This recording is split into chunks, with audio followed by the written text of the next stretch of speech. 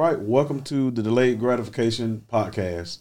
I have a very special guest today, somebody that is really, really important to me, and I want you guys to know why she's important to me, but why she's going to be important to you, especially around building wealth.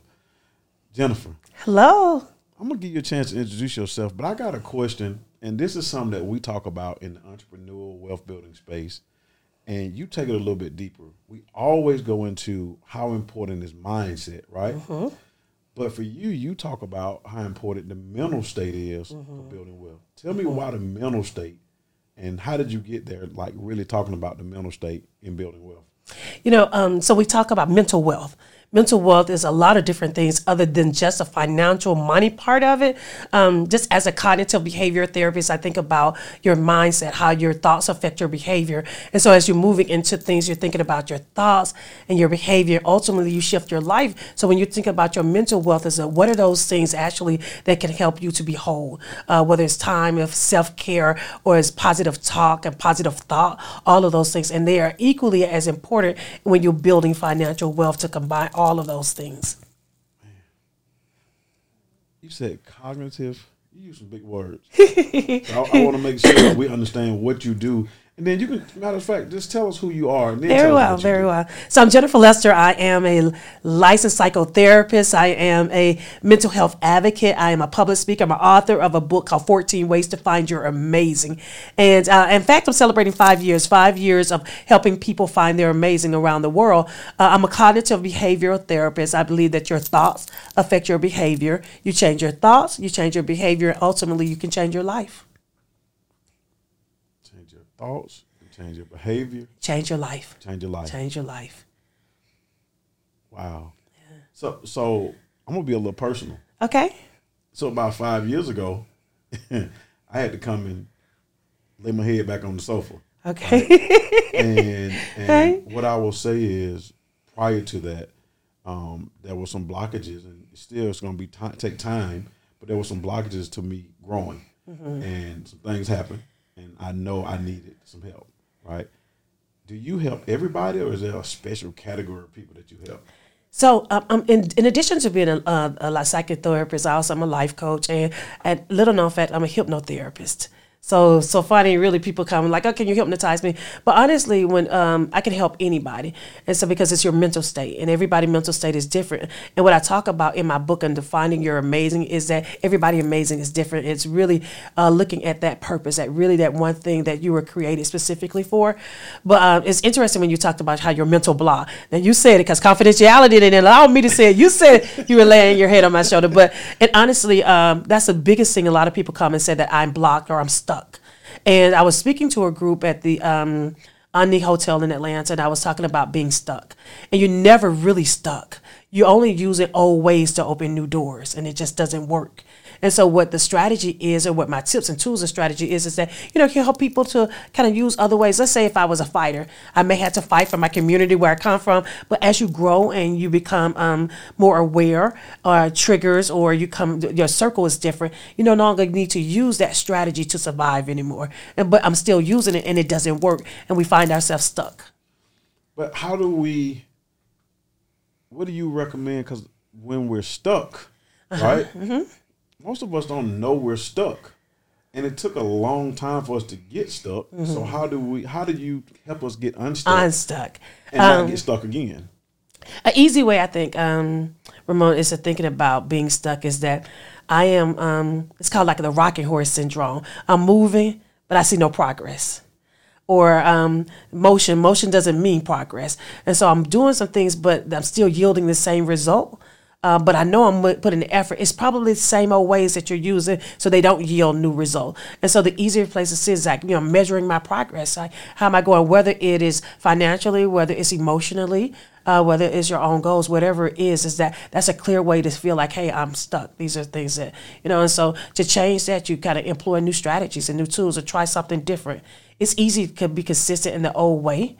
Because we're comfortable, we're familiar with that. A little bit of anxiety comes up when we got to try something new. I feel a little bit different when I try to, when it's something, it's new, let me try it. But being stuck is that, it's easy to be unstuck, So it's ways that we taught ourselves. So yeah, we taught ourselves the ways to get stuck, right? But getting unstuck, and I'm gonna stay here for a second. Come on. Where do I go? Because most of us, let me back up. So I know you a couple of ways, right? But many people know, and they call you this, and I was laughing. You're like the person that helped the stars, right? Oh, therapist to the stars, kind of move, yeah. To the stars. But for most of us, we don't have the circle of people to say, you know what, you've been there for a while. You want to be better.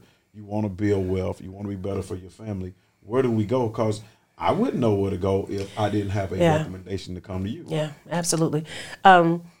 There are a lot of stigmas in our community about mental health. Now people are using life coaching a lot, which is a really good place as coach. I don't care what level of play, whether you are Little League or you're in the pros. I think coaching is a great place to have, for every star, whatever you are, have had a coach. But it's an easy way into self-help. So I don't have to say I'm in a therapist. I have a therapist, because then people associate the therapist with, oh, I'm crazy, or you're not the sharpest knife in the drawer, or all of the things that come with when you talk about mental health, particularly mental health in our community and mental health with men. And so it is recommendation or lowering those stigmas that, mental health is great. It's brave. It takes brave, someone who's really self-aware to say, I need help. And so looking at that, when you be on, this is a key to know that you can need some professional help. When I've exhausted my friends, my coworkers over it, my network of people have heard the same story over and over, and they've given you all that they can. It's time for maybe another professional approach to be able to help you to move forward. You said especially men. Men, especially men. Especially men. So why especially men? Because there is a expectation of men to be strong, not to show emotion. You think about when you were younger, if you, a very example, I was working with a group of early educators, and it was a little boy and a little girl that were on a trike. And the little boy fell off and he scraped his knee, and the little girl fell off and scraped her knee.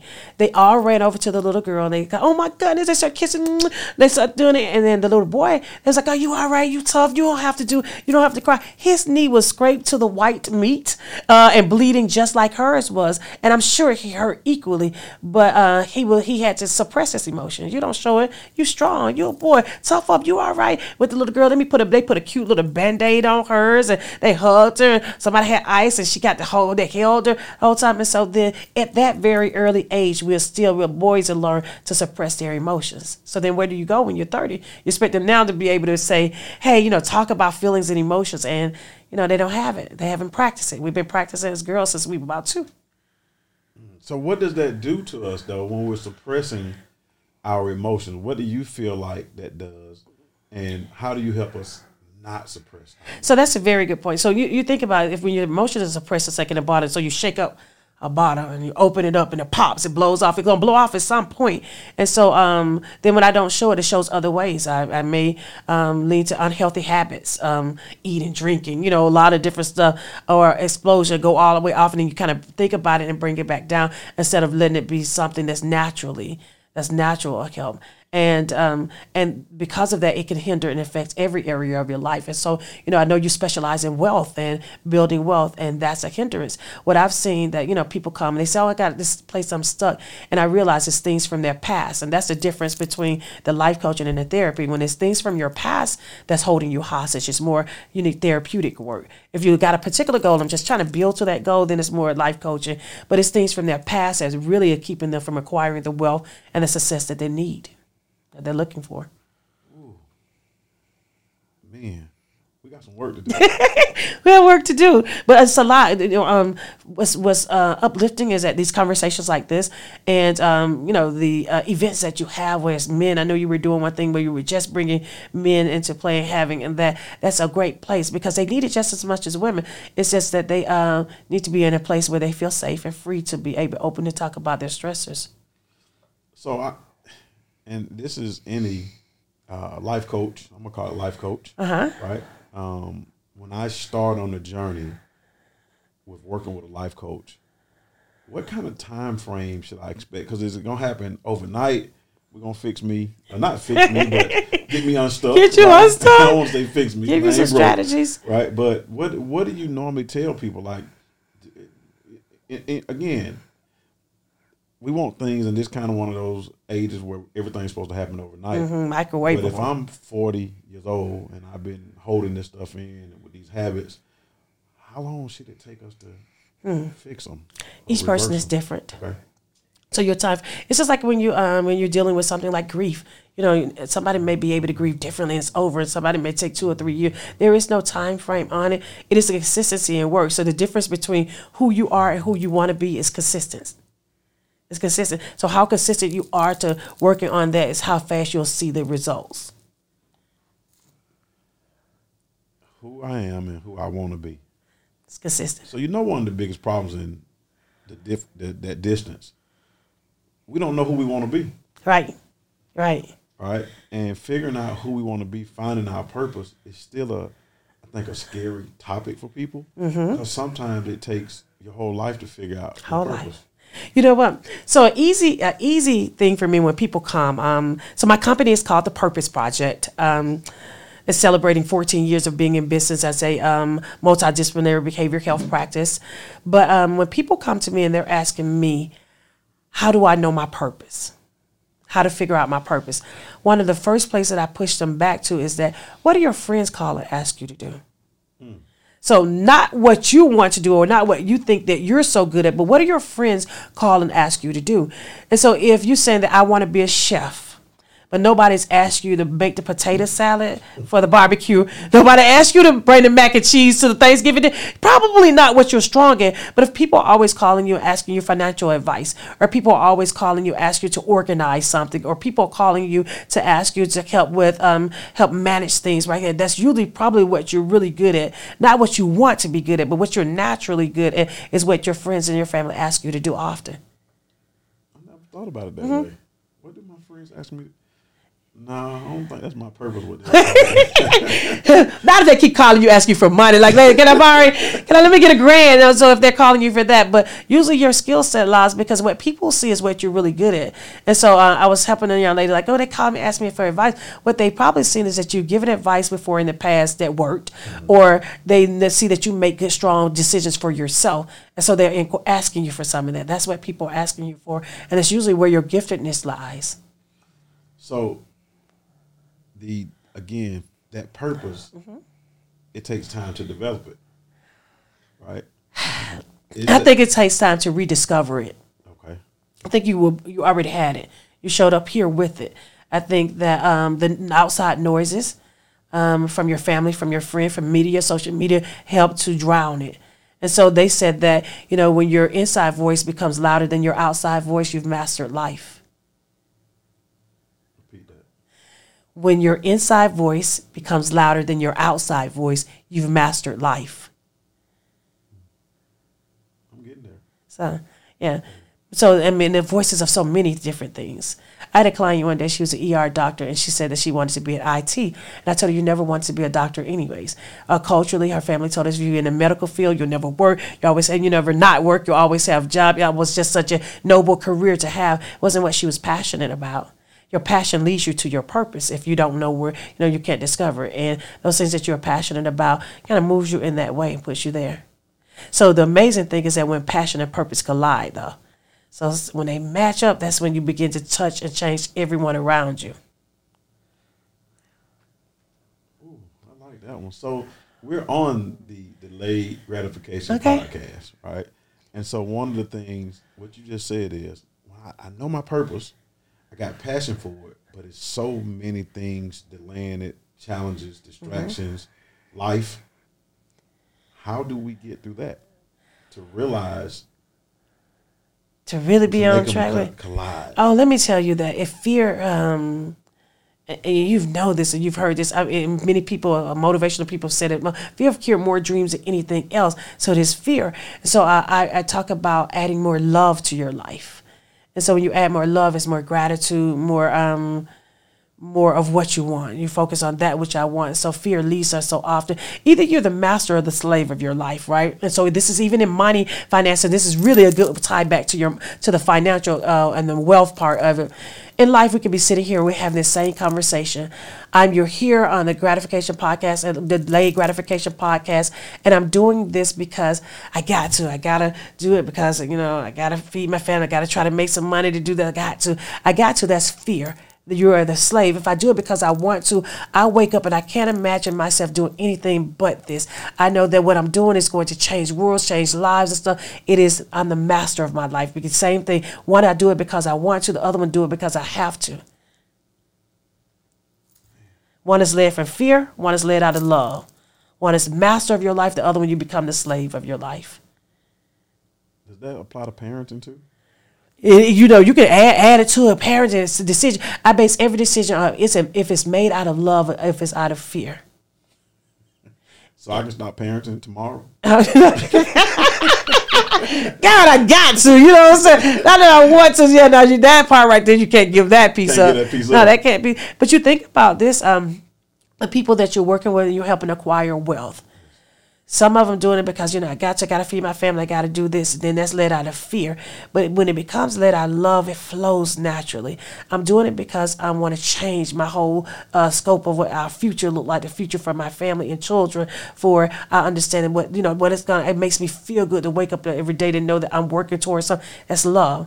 If I'm doing it because I'm just trying to invest in this real estate and trying to get this money out because, we got to eat around here. And it's just, I might as well do it. It's fear.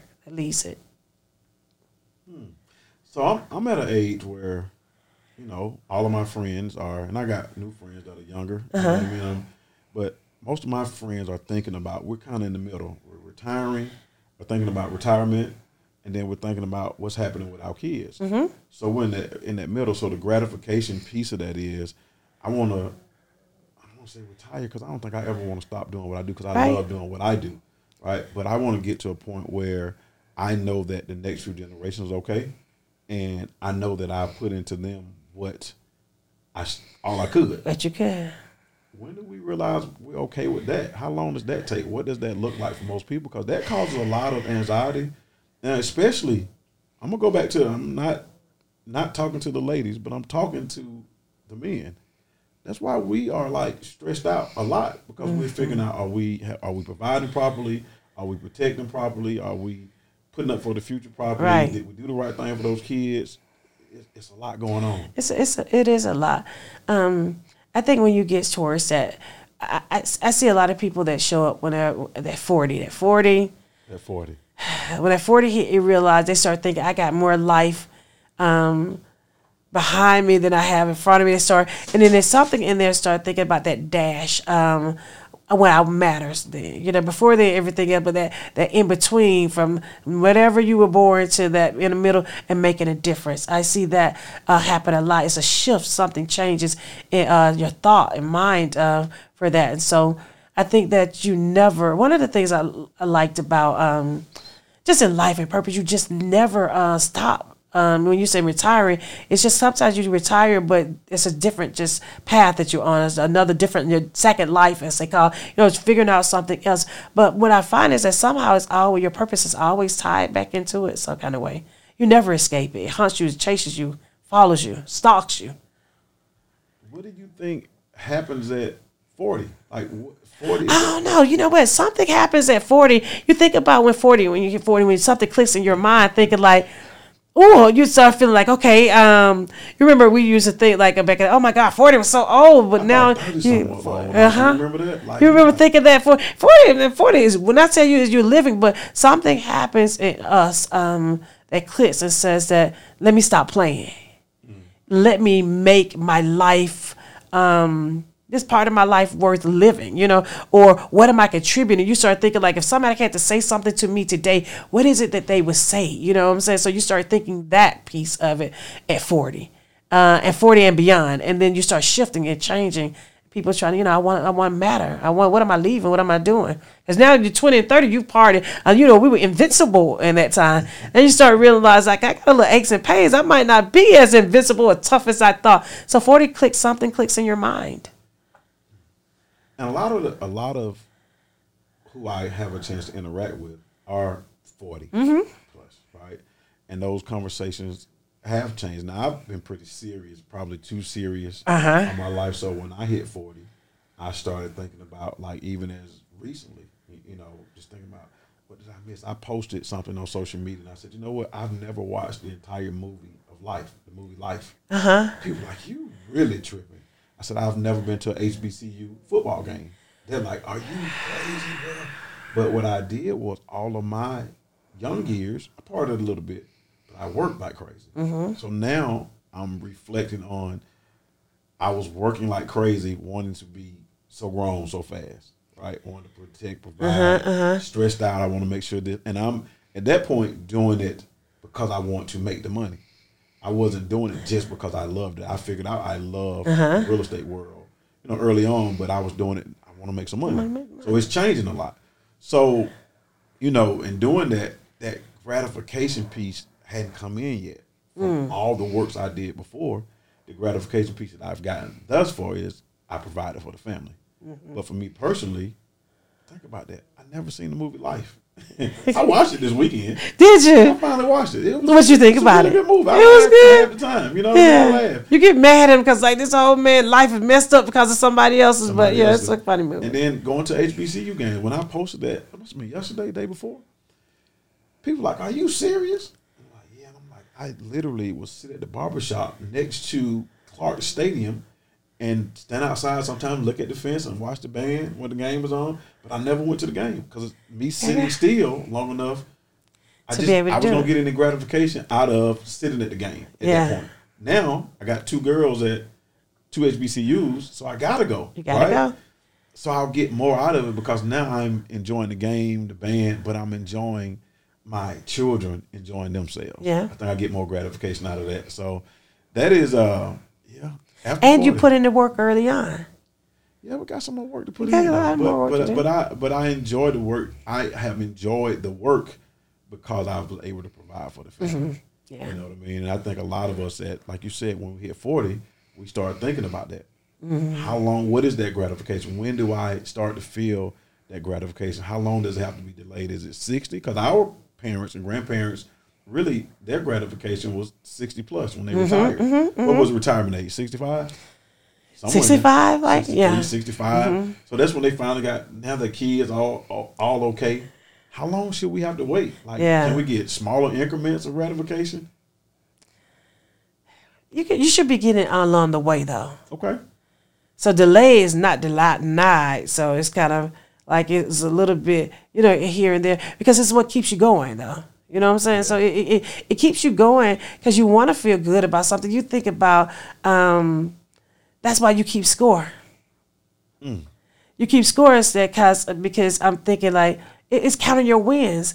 And just a small little wins along the way kind of keeps you motivated. You know what's crazy? I didn't celebrate wins. I'm learning how to do it now. I remember I graduated from law school, and I was like, okay, y'all, it's 6 o'clock. It's time we need to go look at some houses. Like, everybody was like, no, bro, we got to go out to eat. We got to pop some balloons. Right. But I just now learning, like, okay, you just closed something, or the house just got painted. Man, let's just be happy that I would never do it. And that caused, when I look back, it caused a lot of, I'm going to say anxiety and stress, because I just went from one thing to the next without stopping to celebrate. So is that celebration a part of, because I see some people celebrate too much now, in my opinion. And I'm gonna agree with that opinion. Some things it's like, oh, I have I was gonna say a little bit, but a lot of that in you that you have in there. And I think most like a lot of hard workers or entrepreneur people or kind of I'm like, Jeezy, I'm gonna celebrate when my summer's out. Like when it's out. It's Atlanta coming out, but you start thinking about for me with celebration pieces. Yeah, I celebrate, but in my head I'm also thinking like I can't win a game with yesterday points, the points that I scored in the other game. So it's just kind of but it does cause you to go on and keep going on and on and on. And with that, you don't get a chance to say you have to take a moment just to kind of celebrate or give thanks, some type of gratitude, like thanks for being able to accomplish this or whatever, just to kind of reflecting a bit, and then we move on to the next. And then it's almost like I never get to a point or end. It just continues to go. And like you said, a lot of anxiety and a lot of stresses that come from that. So you got to take a moment, even for yourself. Do you think that's a male thing? 'Cause a lot of my friends, we say the same thing. Like, we really didn't celebrate because we feel like that scoreboard is changing. Well, like it's almost like going back to zero every morning. Like every morning is back at zero. So I didn't take that week-long vacation. Yeah. I didn't take 2 days off. I didn't, Yeah. So do you think that's primarily a male thing? And then why, especially in our community, why a lot of us are so stressed out? It can be. I definitely think it's a male thing because of pressure. You're there to provide, to protect, to all of that. And so when you don't do that, then your standard of who you are as a male is measured against that. So the anxiety of I want to be a man, I want to be the best man, and I only can be shown this way. So ain't no days off, So I used to think sleep is for suckers. So there's some women that are grinding and they're grinding. I just say light naps, sleep's on for suckers. But you gotta rest sometimes. So that's how you renew. And so to renew your mind, your body, and your spirit by getting the rest in or just celebrating. Celebration comes with that endorphin kind of burst of things. And so, but it keeps you ready for the next thing, gets you because you know how to tap into that feeling again. So again, I'm over 40. Okay. Right. And like you said, you start to think about 40 years behind us. If I get another double of what I am, I've had good life, you know what I mean? Mm-hmm. But we still need to be taught, because I was taught from kind of the older generation. You just work, you know what I mean? Like, I didn't see my dad take a vacation. I mean, unless he was taking us, and that taking your kids on vacation is not a vacation. Right. It's really like work, right? I didn't see my grandfather take a vacation. I saw him go hunting, but I have no interest in hunting or fishing. You know why? Because I'm always moving. So I got to stop and be still to do those things. And so how do we, other than getting around the right people, I know that's one, but how do you help somebody like me get to a point where I want some gratification now? I want to make sure that in the long run, I feel it all and I can, enjoy it all. But like now along the way, what is that? What do we do? You have to be able to take sometimes for yourself. And sometimes that we're so occupied with doing for others, doing in our business, that we don't even know what makes us happy.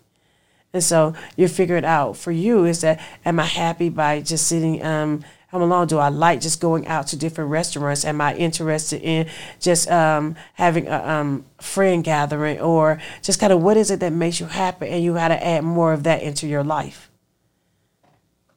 Because in the end, when it's all said and done, you want to say, yeah, I did everything it is that I wanted to do. I like that.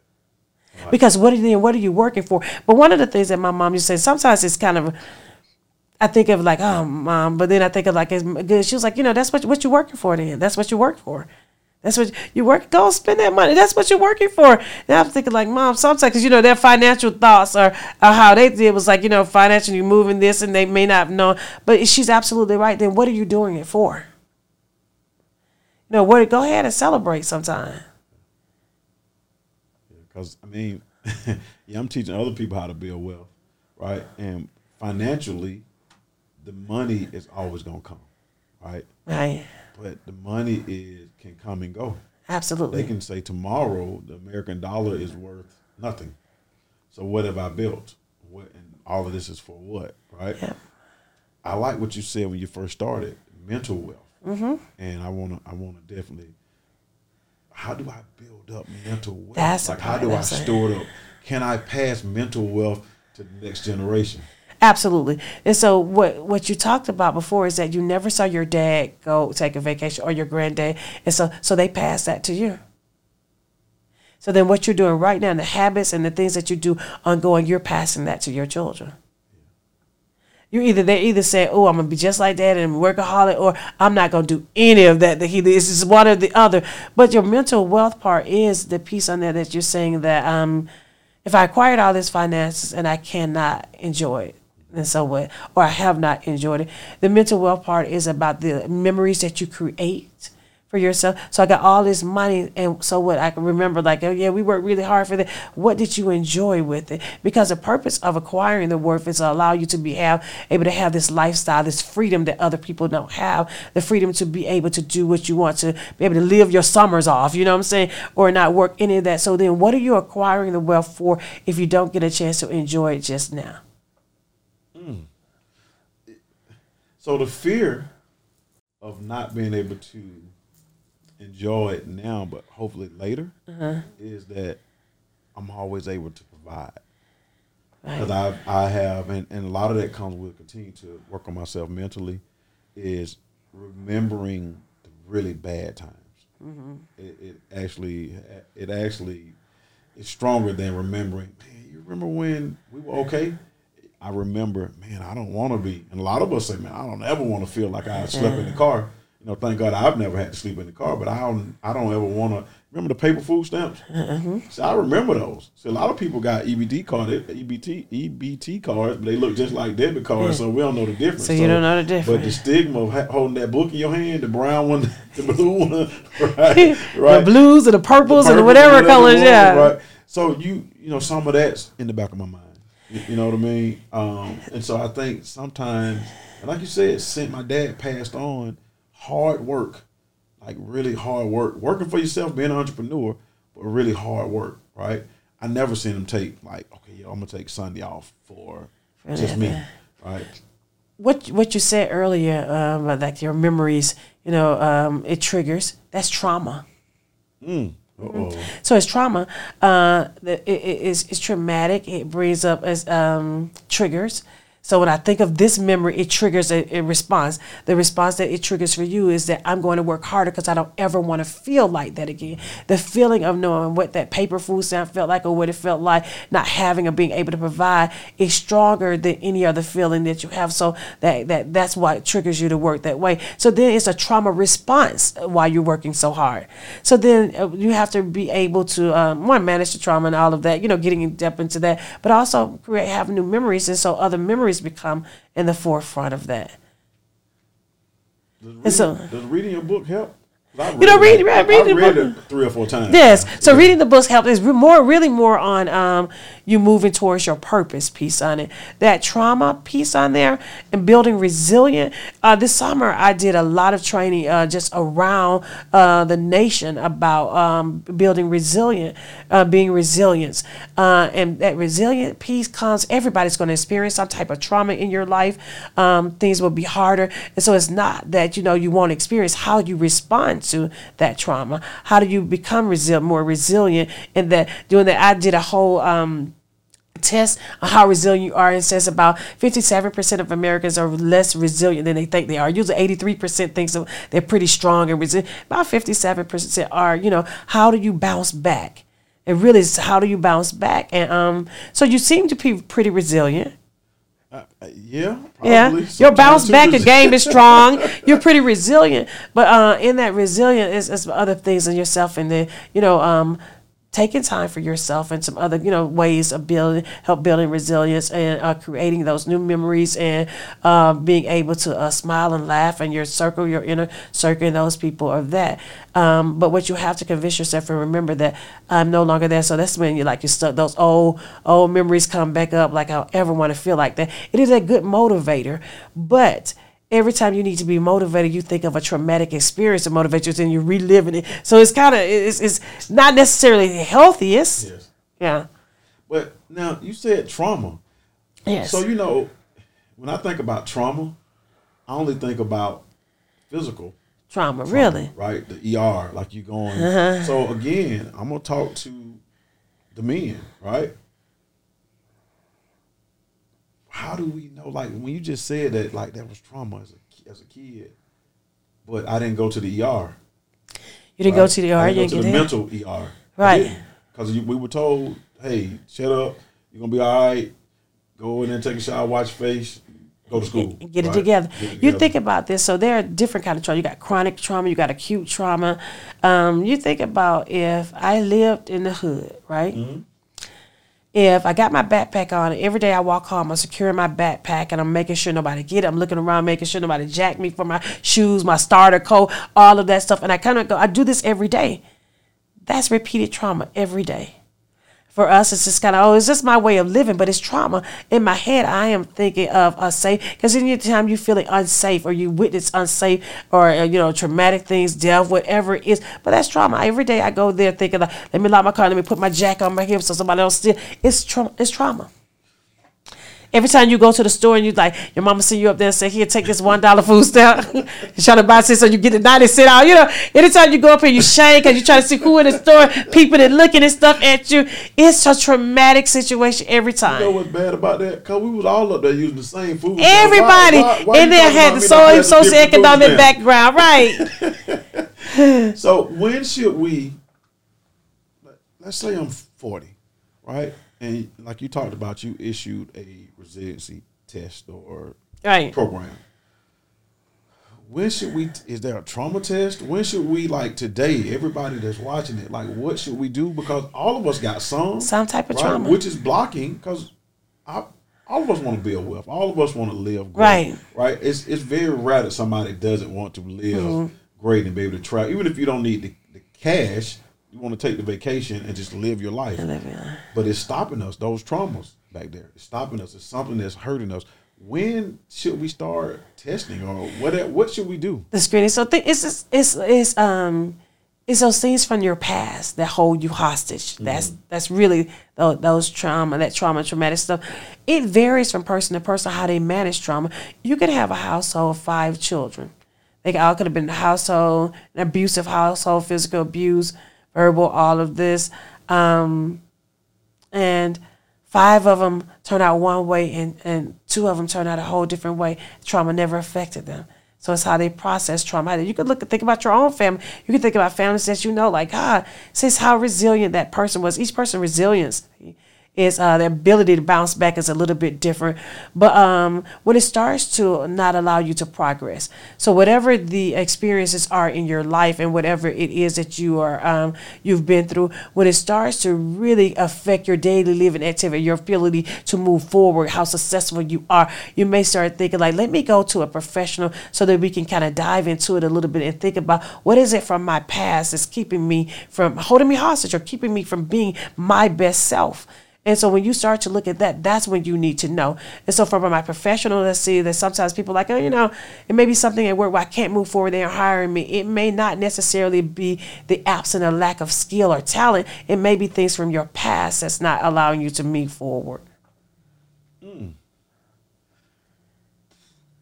How do I identify that though? Because see, a lot of us, let's say it's an entrepreneur, somebody, I'm working a 9 to 5, right?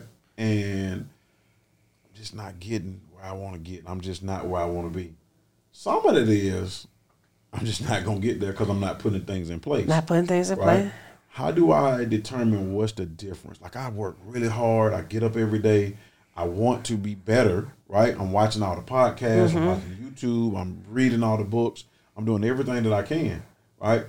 How do I know the difference in it's just not my time, or I ain't doing the right things, or I need to go revisit maybe that one stumbling block from the past? I think that's your time to get a personal coach. To get a personal coach. But if you're talking about emotions, see, what made me notice your thing immediately is when you said my memories of these bad times were heavily than my good time. It lets me know there's some type of trauma. There's something there that happened. And so we may not necessarily use these eloquent words or all of the technical terms or this trauma and stuff, but knowing that when there are things from your thoughts, because these are your thoughts now, your thoughts are happening, they move your actions. So my thought says that I don't ever want to live like that. So my actions that I work hard, I become a workaholic. I never stop working because I don't ever want to feel like I felt before. That the mere past experience caused you to move that way. And so we all are really a sum of our experiences, but then when there are negative experiences that cause you to move that way, kind of, some things from trauma. So you're thinking about that. So it may be hard for you to identify what it is, but if you're thinking like it is a negative past experience that caused me to act a certain way, then maybe I can talk to somebody else to help me to figure that out, or reframe it, or change it, or help work through that. Because I'm okay. I'm gonna talk about me, right? I can have 500 deals go right, and one not go right, and that one that doesn't go right, I would let it drag me so bad. Like I'm like, man, every day. Like I don't think about the 500 that went great. I only focus on that one, and I'm stuck on that one. So that's part of. I don't know what that is, but I promise you, when something doesn't go right, I get stuck on that thing. That no matter how many things went right. You stuck on, but are you stuck on it thinking like, okay, where did I go wrong? What could I have done? Are you stuck on it blaming yourself, thinking like, God, how did I let this happen? Or so it's you. It's more you than the technical situation. Yeah, it's me. I'm like, man, it's me. Like, how did I let that happen? Right. And we take the human factor out because a lot of times people say I act like a robot. The whole nine. But processing that when something goes wrong drags along too long. And so that's why, you have to lay your head back on the sofa sometimes. That's why you got to have those conversations. I know that. And when I know something, I want to fix it, but I need help fixing it, which is why we have amazing people like you in this world to help us fix it, especially when we know what's wrong. Yeah. Or we know something's wrong, but we don't know how to fix it. Because you can't always fix yourself. I can say, man, I got a cold, but it's not going away. I can't keep giving myself cayenne peppers and lemon. Right? It's time to go to the doctor. It's time to go get some help. Time to go to the doctor. And that's part of where a lot of us, and go back to what you said about men, we mess up because we'll sit there and try to figure it out on our own. And it ain't going to happen. And it's part of your nature, but going there to fix it out, figure it out, help somebody else figure it out, not being so hard on yourself. And that's one of the things about, some of the ways of building resilience is to be kind to yourself. We speak to ourselves more than we speak to anybody else in this world, and make what you say uplifting, inspiring. You're kind to yourself for that, because it is, it's our inner voice. That inner critic is tough. Yeah. That inner critic is tough, and especially when it's you. We got a lot of outside forces that's coming in that's criticizing. So why not you be that voice of inspiring to yourself? So be kind to yourself. That's a good one. Yeah, be kind to yourself. Yeah, and we're really tough on ourselves sometimes, but be kind to yourself. Most of us are. Yeah, I'm tougher on myself than anybody else could imagine. Yeah. Like outside being, even as a kid, my parents, when I got it's only a few times I got less than an A. Yeah. But when I got it, oh God, I remember just like in my head, and people like, you all right? You still got an A average. I didn't get an A on that test. So I feel crazy. You see what I'm saying? And I can now look at my habits now and go back 30 years. You can trace it back to your 8. Your person, by the time a child is 8 years old, their personality is set for the rest of their life. Is it? At 8 years old.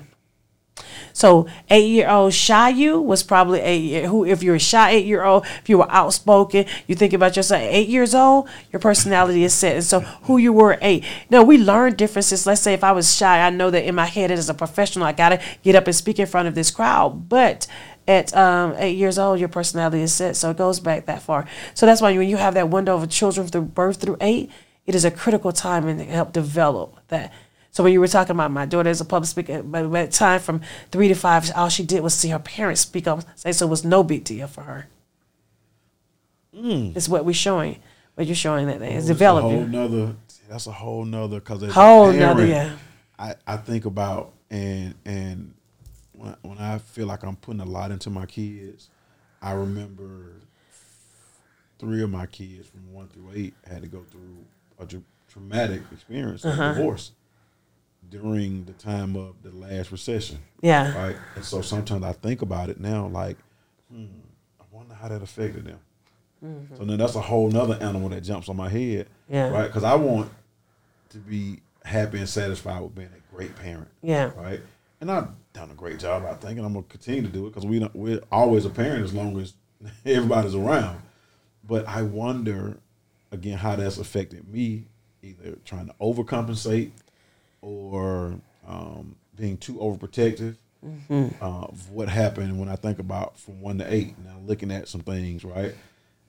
Woo, yeah, that's a whole nother topic. That's a whole nother one. That's a whole Absolutely. That's something that, because again, a lot of my gratification, and I know it's going to come 20 years from now, when I can look back and say, you know what, prayerfully, you know, I'm a great granddaddy a few times with some, you know, and I got my vision for what I want, right? But all of my kids are grown at that point, like really grown, because like they 21, 26, 19. So very grown, absolutely. Really grown. They're going to be like who we are now. You know what I mean?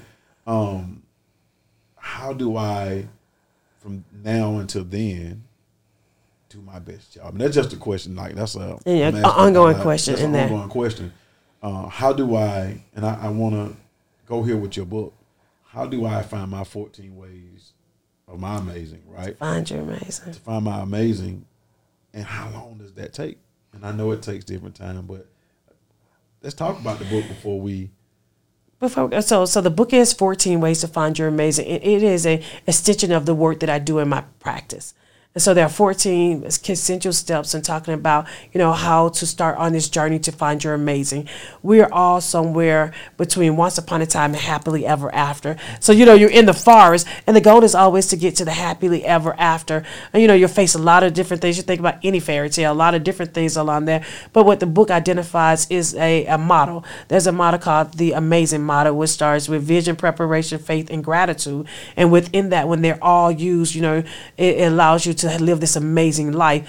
I've worked with quite a bit of people that I would think amazing, the world would think amazing, and I realized that they had patterns, and then they had different things that, you know, kind of watch their habits and those patterns, and these are some different things that they all had in common, was that vision, that preparation, that faith, and that gratitude that led them to have these amazing life. And so kind of in the book, the 14 steps guides you on this journey to incorporating all of those in there to be able to be your best self, your best you. Jennifer, you show out every time we talk. I got one last question before we stop. On that journey to finding my purpose and being amazing, right? What do you think about delayed gratification and how that plays a part in it? So with the delayed gratification, I think that one word that sticks to me was delayed. Then why is it delayed? You know, you talked about for the ongoing gratification for that. And I think that's a piece of helping to build that resilient part, because sometimes it's going to come. But when you have some of the, when you have things that you can think about, these were a good time, it fuels you, keeps you moving, and knows that I can get back to a place where it felt like that. And that's what we all connecting our emotions. The emotions at times when things were bad, that's what you try to avoid. But then you remember when those emotions are very good, and those are things that you want to add more of your life into. So, you know, take these guys, take those every opportunity to celebrate yourself, to count your wins, to pat yourself on the back, to, you know, inspire yourself to be good and talk good and kind to yourself during those times. And so, you know, give it to yourself right there. You know, don't deny it. Now, delay, you know, they love to say delay. You know, it's not denied. It's not. But every opportunity that you can, you should give it to yourself to be that. Jennifer, thank you for being on the Delayed Gratification Podcast.